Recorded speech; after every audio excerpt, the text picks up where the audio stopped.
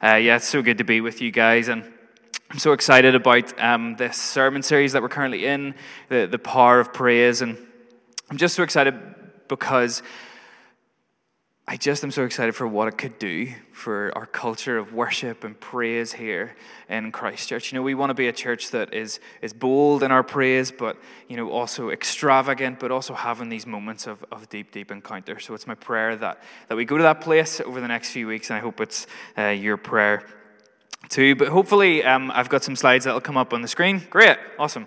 So there's two passages that were read out for us tonight, one in Psalm 140 and then one in Philippians 4. We're going to root ourselves in Philippians 4 a little bit more tonight. And what we're going to talk about is becoming a people of his presence. That's what I've kind of titled our thoughts tonight. Whereas the focus of where we're going is becoming a people of his presence. There's this incredible thing that happens in worship, and maybe you've experienced it tonight, that whether it's in our corporate lives of praise and worship, or whether it's in our individual lives when we go away and we're the scattered church, that as we choose to enthrone God and as we choose to give him all the glory, that there's an incredible thing that happens where actually he comes close as well, and we experience his presence. So how do we become a people of his presence? What are some keys in this passage that we can take away that help us to become people that are more tuned into his presence, more aware of his presence in our everyday life, but also in the context of our corporate praise and worship? Does that sound okay? Yes, good. We're a little bit more enthusiastic. That's awesome.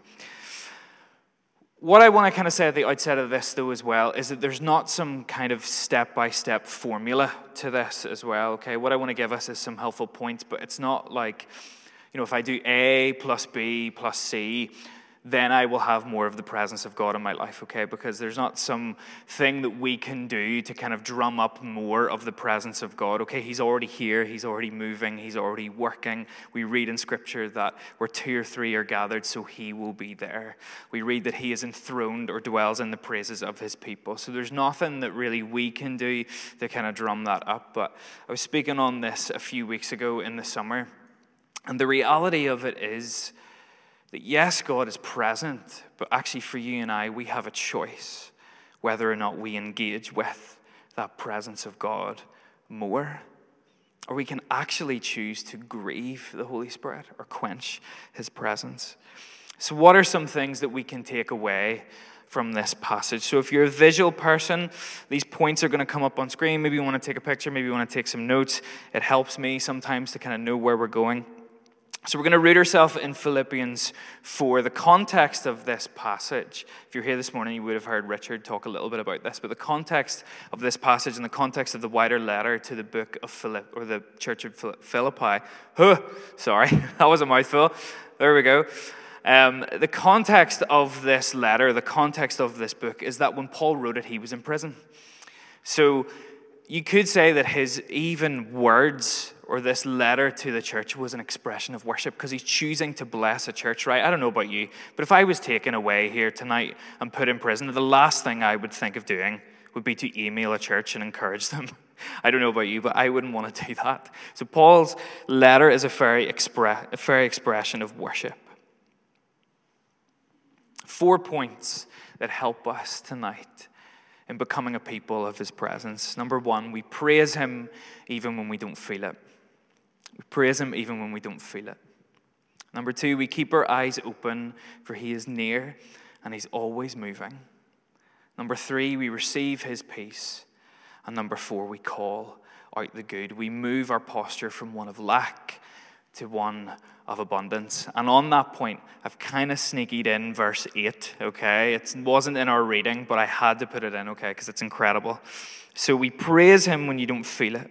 We keep our eyes open, for he is near. We receive his peace. We call out the good. Ready?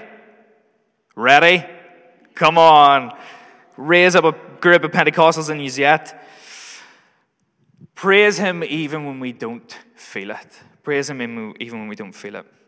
I don't know where that lands with you tonight. We sing that song loads in church. Even when I don't see it, you're working. Even when I don't feel it, you're working. And if you're anything like me, I'm loving that on a Sunday night. I'm like, yes, God, I'm right in that place. It's such an emotive line, and that's okay, and that's good. But then if you're anything like me, Monday morning rolls around and stuff happens in our lives and you're like, oh my goodness, God, I don't know if I can do this.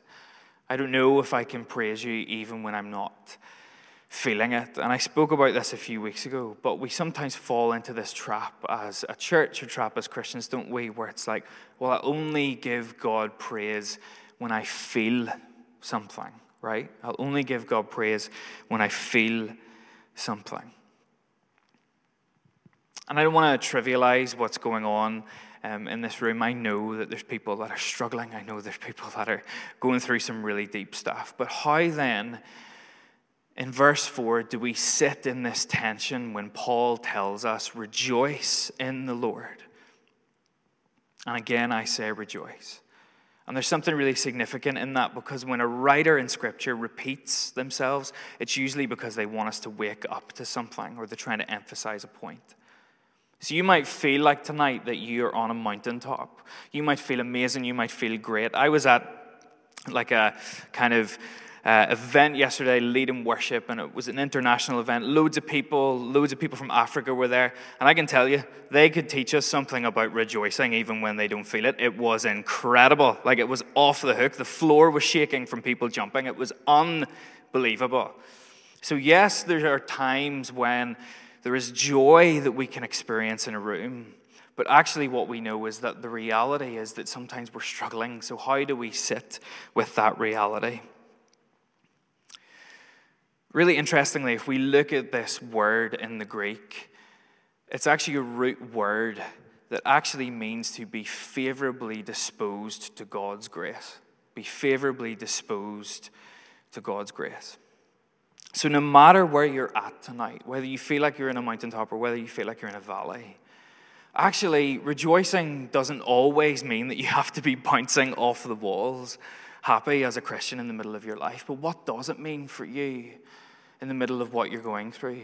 It means that you are called to be favorably disposed to God's grace in your everyday. That means at the end of your day, even if you're just holding on by a thread, that you are called to look back and see those moments of grace that God has lavished on you and poured out in your life. That's how we rejoice in the Lord always. We look for these incredible moments of grace that God has blessed us with throughout our days and throughout our lives. Praise Him even when we don't feel it. Number 2, keep your eyes open, for He is near. I love this word near in the Greek because it actually means, in some translations, right at the door. Right at the door. I wonder, how would it change your posture tonight in these spaces and places when we come to worship, but also in your everyday life of praise and worship, whatever you're bringing to God? How would it change your posture if you knew that the presence of God was easily accessible to you at all times? How would it change your posture? How would it change your posture to understand, to know that the Lord is near and He is moving? I don't know if you know this, but when Jesus died for you on the cross, and we see that incredible picture of the temple curtain being torn in two. It wasn't just metaphorical, it was also literal, because prior to the death and resurrection of Jesus, the only way that you could get into the Holy of Holies was if you were a Levitical priest, and you could only go in there once a year, to the tangible, manifest presence of God. And when Jesus died, the moment He died, the curtain in the temple was torn in two, meaning that for you and I who trust in Him, that we can have access to His presence all the time and come into those holy of holy moments. He is near. I had a friend at home. He was George. His name was George, and he was from this place called Kilkeel, which, again, I don't think you guys have this word over here. I've been testing it among the staff. But culture, do you guys have the word culture? No? Jen knows it, because she's also a Celtic person. That's totally fine. But we have this word culture, and it basically, George, if you're watching the stream at any point, I'm so sorry, mate, this is so bad. But culture is basically like, you're like from the country, Okay, so I'm going to try a bit of an accent here. But George talked like that, all right? So George talked like that, and that's what he talked like. He was from Kilkeely, he was from the country, all right? George was an amazing man, but he had this incredible phrase, and it kind of illustrates my point of God being near. This idea of God being near that we read about in verse 5. George said, Aaron, God is always moving. God is always speaking. It's just me who needs to learn to listen. God is always moving. God is always speaking.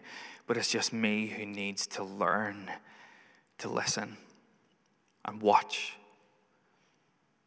So it might sound trivial tonight, but how are your ears? How are your eyes?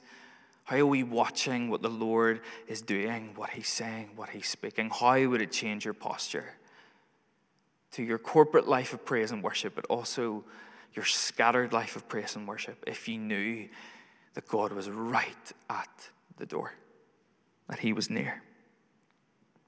Number 3, we receive his peace. We receive his peace. We read this in verses 6 to 7 in this passage. Do not be anxious about anything, but in every situation, by prayer and petition, with thanksgiving, present your requests to God, and the peace of God, which transcends all understanding, will guard your hearts and minds in Christ Jesus. And when I was looking at this in my study during the week, it's fascinating because this original word in the Greek comes from this root word. I'm going to try it. It looks like Irene. I'm pretty sure it's not Irene because that's totally a name. But anyway, it comes from this word Irene, which comes from the verb iro, which means to join together or bind together that which has been separated. So if we take that, we can literally get the picture that in God's peace, he is joining us together again. Maybe separating what's been divided, and we become whole. And just pausing for a minute might be a difficult question to ask. But where are you at tonight? Are there some people in this room that maybe you resonate with that and you feel like, yes, like I feel a bit even disjointed to myself. I don't feel like myself, a wee bit separated from my own soul. Or maybe even you feel separated from God.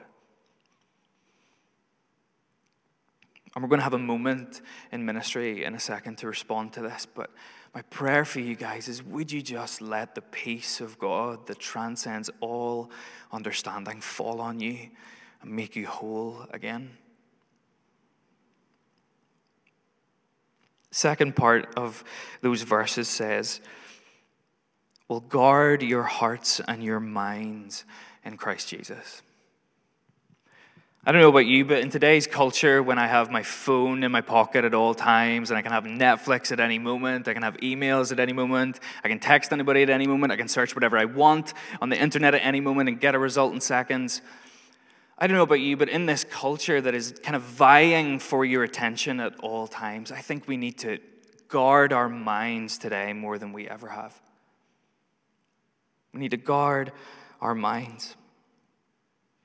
I had this friend at home, and she used to say this fascinating phrase, and I love it. It's going to come up on screen, and hopefully you can take this away with you tonight, because I love just things like this that we can take away. But she used to say, what you focus on, you will move towards. What you focus on, you will move towards. So if our minds become focused on sex, then we will become lust-filled. If we focus on money too much in our lives, then we can become greedy. If we focus on relationships and hold relationships really highly, then at times we can become codependent. But if we focus on Jesus, who do we become like? Jesus. What we focus on, we move towards. I was trying to think of an analogy for this, and every single morning, my struggle is getting my child to school without him falling off on the scooter, because he tries to scoot, but he's just so fascinated at the world around him. It's like if you've ever seen Up and the dog that's like, squirrel. Like that's Harvey, because he just is like looking all around him. I'm like, mate, look ahead of you, look ahead of you, look ahead of you, look where you're going. And it's like this massive battle to try for him not to trip over a tree stump or like other people or a car.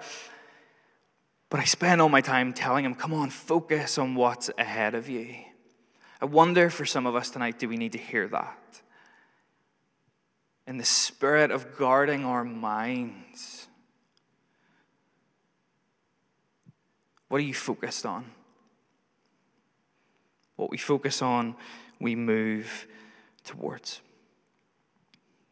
And finally, we call out the good. This is where I've snuck in verse 8. Okay, so verse 8, which wasn't read out, says, finally, brothers and sisters, whatever is true, whatever is noble, whatever is right, whatever is pure, whatever is lovely, whatever is admirable, if anything is excellent or praiseworthy, think about such things.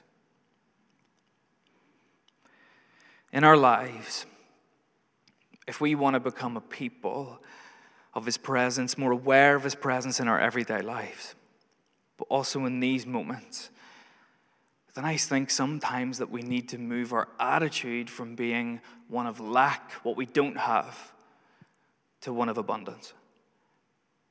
Where is God? What is he doing in my life? Look at what he has given me. We switch our mindset to being one of lack to one of abundance. Think about such things. Change your perspective. Call out the good. I want to give you a bit of an example for that.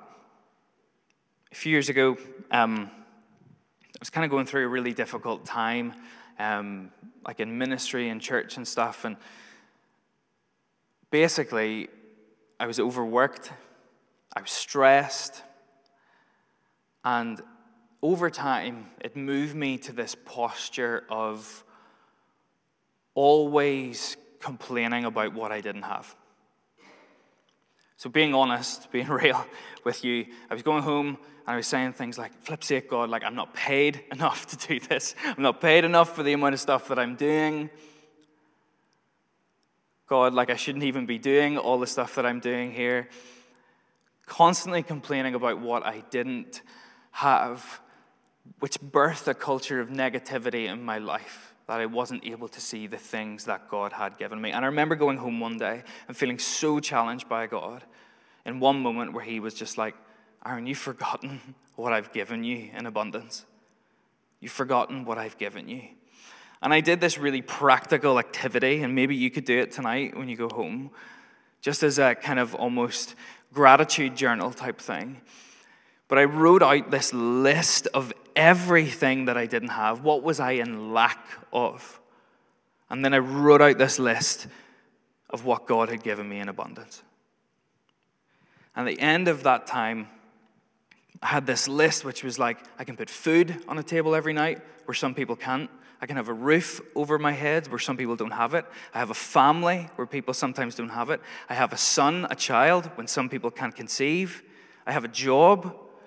I get to work in a church and build God's kingdom with other people.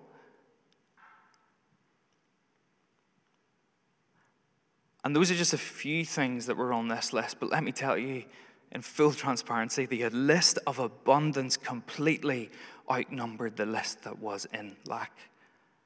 And sometimes, if we want to get ourselves to a place where in our lives we notice more of the presence of God, we become more aware of the presence of God in our lives, we're open to his voice, watching what he's doing, watching how he's moving, that one of those keys is actually that in our lives we move our attitude from being one of lack to one of abundance. We call out the good of what he's doing among us and what he's doing in our lives. So we praise him even when you don't feel it, even when it's crap, even when it sucks. We keep our eyes open, for he is near and he is moving. We receive his peace that passes all understanding, this wonderful thing that happens when we choose to enthrone Jesus, that he comes close, that he gives us his peace. And we call out the good. We move our hearts from a posture of lack to one of abundance. We stand with me and we're going to pray, if you're able.